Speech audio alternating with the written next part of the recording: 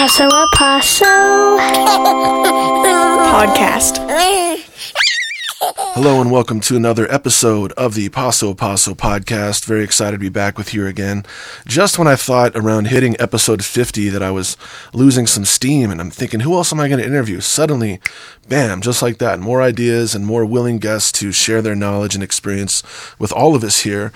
And we have another wonderful guest today who we have not heard from yet, which is important to me because I always want to bring you, the listeners, new information and new voices from our community. Would you like to introduce yourself? Good morning, Miles. I'm David Elliott. I'm the Regional Emergency Manager for the New Mexico Region 1 Healthcare Coalition, which covers about 10 New Mexico counties. I also work as the Emergency Manager for Holy Cross Medical Center here in Taos, and I've been there for about 6 years, in addition to some other community organizing and emergency management work that I do. Yeah, and that's already far more expansive than I was aware of. So thanks for clarifying all of that, and really great to have you with us here, David. As a community member, from my perspective, outside of knowing you a bit personally, I kind of interpret you as being, as you mentioned, the emergency management guy for Holy Cross Hospital, our regional hospital here in Taos. And it seems as though you have been doing work in that capacity for years. But with COVID coming, it seemed to kind of put things in overdrive. And I, as I understand it, you were and are instrumental to organizing the vaccination drives and things like that. Is that a good general synopsis of where you're at, or am I incorrect in that? I think that's fair. I think an emergency manager is sort of a coordinator and a resource manager. And so definitely I'm a prime facilitator for a lot of this effort. Yeah. And today, something that we're going to address in the context of this early childhood podcast is COVID-19 and children, and of course, then as it expands to families in our community. And you are, to my mind, one of the primary people, as you mentioned, that I should reach out to get your perspective on these things, given your role and being so close to the work at the hospital. So something I thought we might start to talk about is, what do we know about COVID and children, and or what have you been seeing? Miles, I think that's a great question. And I feel like there's an opportunity to sort of dispel some popular rumors about how COVID-19 affects young people. And I think one really important place to start plainly is that COVID-19 absolutely affects young people. We have in our own community seen people under the age of 1, children under the age of 1 affected by COVID-19. And I think that it's also important to share that COVID-19's effects are really not just expressed in terms of mortality, which is, I think, something someone focuses on, which is a little intense. But really, a better perspective might be on the long-term effects of COVID-19 on young people. What we're seeing, in addition to the effects of the pandemic itself on the mental health of children, being separated from their social circles and so on, is that COVID-19 can seriously impact a young person's mental health and physical health. We refer to this as long-haul COVID. So the gist, Miles, is that COVID's not something that you want. It isn't something that you want anyone in your family to get. And the effects on young people, even if they don't die, can be rather profound, with anxiety and a lack of mental acuity and long-term respiratory complications and sort of feeling like you have a very bad cold for months or even years. And I think that sharing that the disease has a serious disease process that absolutely can affect our young people is, I think, something really serious that we ought to engage in.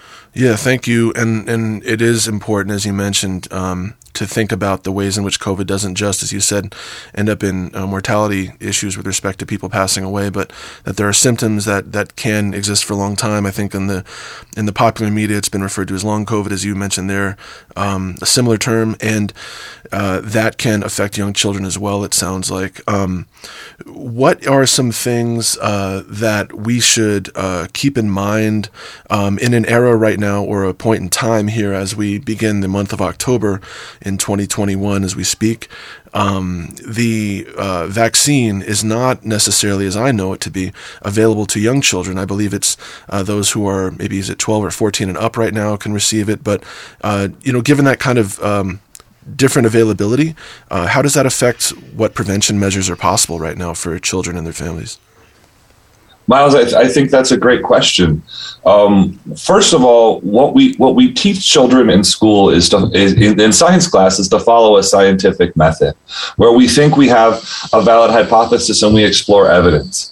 Well, what we're finding now is that same thing we're asking children to do, which is to be evidence-driven, we are now more able to do in community, because the CDC and organizations throughout the world are finally having had COVID in the world long enough to get really good data. And what the data is saying, first and foremost and conclusively, is that wearing masks in schools works. COVID-safe practices in schools can have 3 times as effective. Those schools that ensure that adequate masking is happening, COVID-safe practices, including distancing where possible, hand washing, surveillance testing, where those things are happening, they have dramatically better rates of kids being safe with COVID-19. Now, additionally, we can add sort of this idea of a seatbelt, right? If you're a car, then COVID vaccine is your seatbelt. It doesn't mean you can't drive recklessly anywhere you want to go. What it means is that if something happens that is challenging to your system, you've got a backup plan, right? People who are vaccinated have a very, very small chance of getting COVID. And they've got a small chance on top of that of having to have a medical intervention should they get sick. An intervention where they'd have to go to the hospital, where they need to see a doctor, right? So like a seatbelt in a car, you can drive through your community safely, and you have this assurance that if something happens, you're protected. Well, right now, children 12 years of age and up, so 12 to 18, are eligible for Pfizer vaccine. And what we're going to see here at the end of October, or maybe the first week or so of November, is that children is down to 5 years old will be eligible for the vaccine as well. And in Taos specifically, a lot of plans are already moving through the Taos Community COVID Medical Task Force, through the Enchanted Circle COAD, through different organizations to push the community in the right direction on getting kids vaccinated. One big leader is Dr. V, working with young children, Dr. Villarreal as well, working with young children. But we have to get that seatbelt on our young people.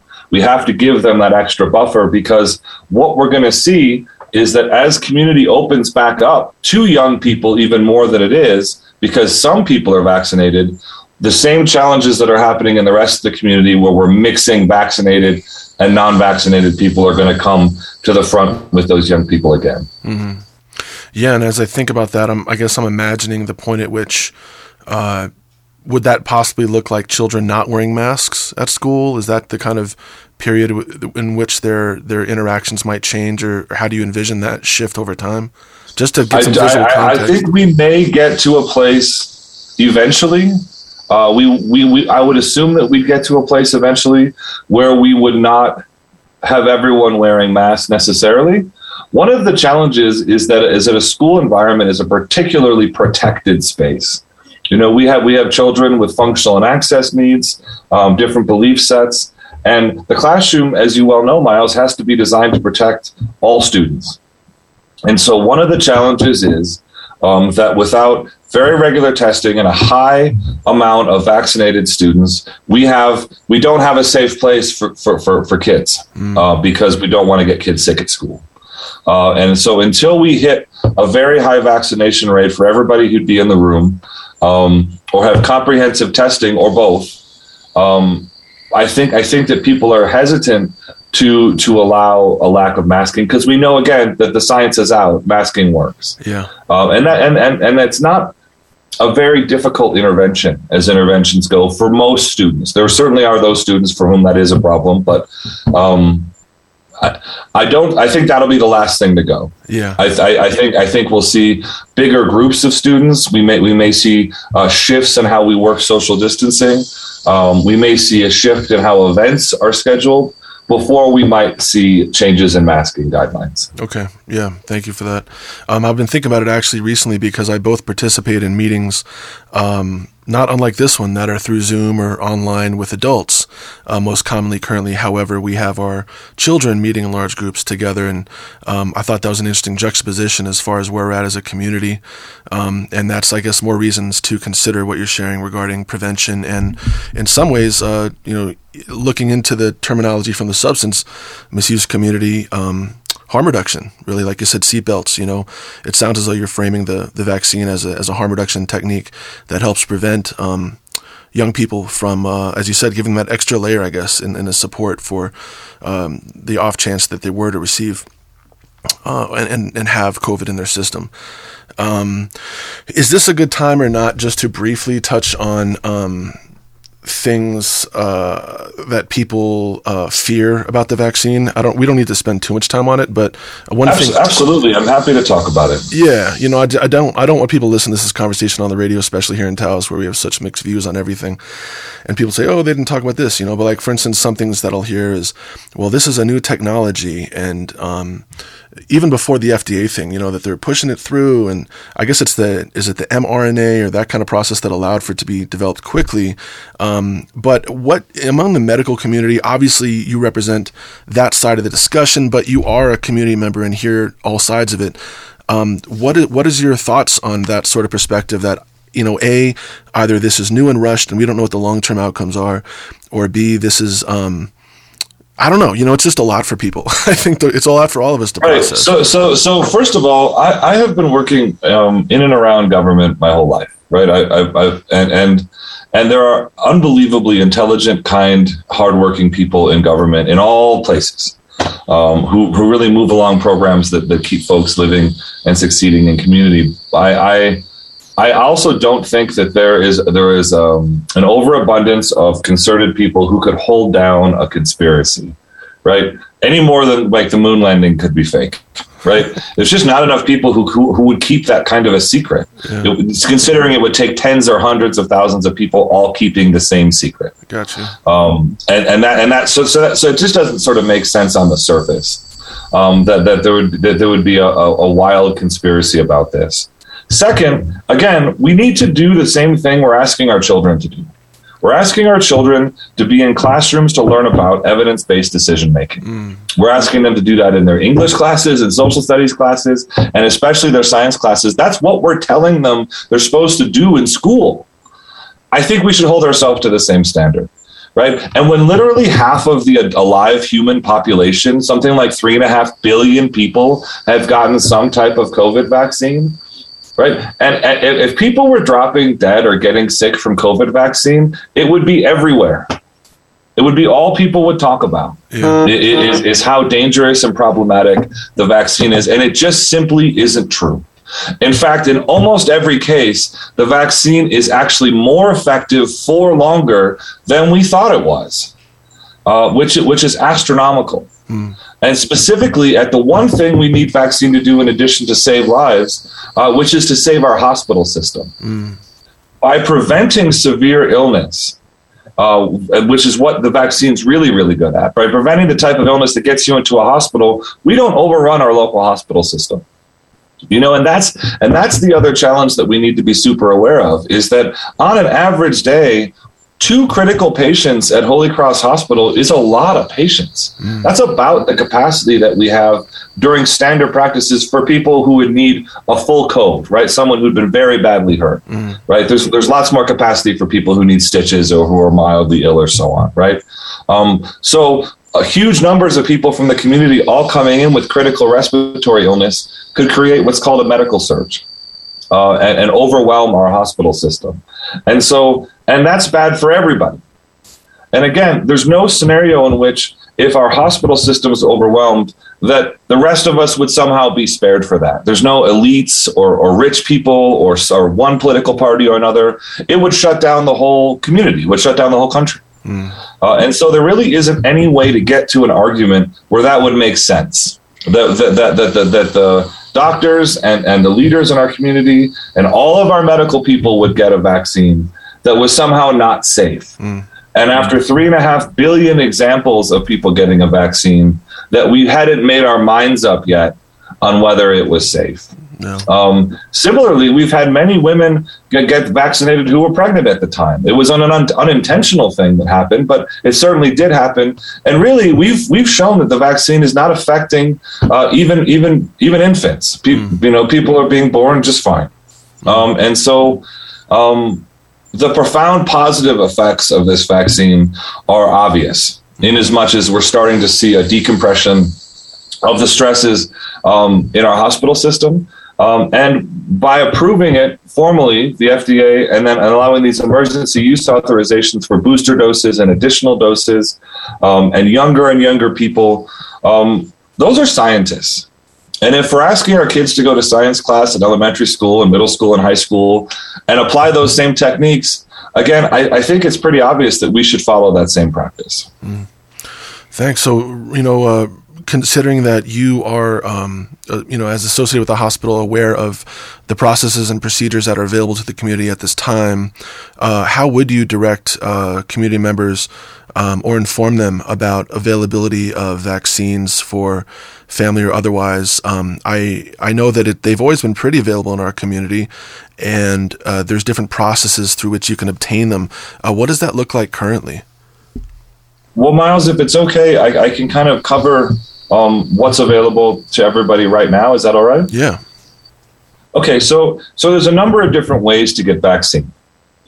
Certainly, if you're not vaccinated, you can get vaccinated. You can walk into a commercial pharmacy like Walmart or Walgreens or El Centro and get your first vaccine, get your second vaccine. And that's available in Pfizer, Moderna, and Johnson & Johnson, which is also called the Janssen vaccine. If you are someone who were to get COVID, even though you've been vaccinated, and that would be very dangerous. So if you're severely immunocompromised or have a very serious pre-existing condition, in other words, even mild illness might take your life, you're available for what's called an additional dose. An additional dose, because it's a life-saving measure, is available Pfizer, Moderna, Johnson & Johnson. That's available right now. That's available on Wednesdays at Holy Cross Medical Center from 1 to 3. It's available at El Centro. It's available through commercial pharmacies. Again, you can sign up for that on vaccinenm.org, or you can just walk into many of those places. Booster doses, which are for people who are generally healthy, but who may have the same sort of work exposure that we saw in December of last year when people were first getting vaccinated. So healthcare workers, teachers, people like that. That's also a category for boosters. So we're going to see folks over 65, folks over 50 with a pre-existing medical condition, and people whose work sort of paints that picture. Those are booster doses, and that's only approved for Pfizer right now. People who have any sort of pre-existing medical condition or who are over 65, those people can get the shot right now too. You can go get your booster dose. You can sign up on vaccinenm.org and get that shot right now. There will be a community site opening somewhere in the community soon that will be coordinating between the Department of Health and Taos County to support that effort. Starting October 11th is when essential workers in those categories I've described for a booster dose of Pfizer are going to be eligible. Now, Pfizer is the vaccine that was given out at the community vaccine site for the most part. So the majority of people in Taos County have a Pfizer dose. We can anticipate that Moderna and Johnson & Johnson will also be approved through an emergency use authorization for a booster dose for those people that are otherwise healthy or in essential work sometime very soon. I bet what they're going to do is get the 5 to 11-year-olds approved first, because they need to focus on that, and that'll happen again closer to Halloween. And the next set of things they'll do is get other vaccines opened up for booster doses. Great. Well, thank you so much, David. Appreciate your time and all the effort you put into the health of our community. We're wrapping up on our time here. Any last words? I think it's really exciting that we're trying to share some good information about keeping our community safe with this effort. I think those people that have been vaccinated, some of them for 6 or 7 months now, closer to 8 months, they forget that there are still our youngest, most precious people still haven't had that chance yet. Still haven't been able to feel that same sense of protection and safety. And we need to make sure we see this thing through. That our community includes all of us, or it doesn't include any of us. And I think this vaccine effort is an opportunity to speak as one community on this effort. All right. Thank you, David. You mentioned vaccinenm.org as a point of reference for people to sign up if they're interested in getting the vaccine or information for their families. Again, have a wonderful day, and thanks so much for joining us here on the podcast. Paso a Paso Podcast.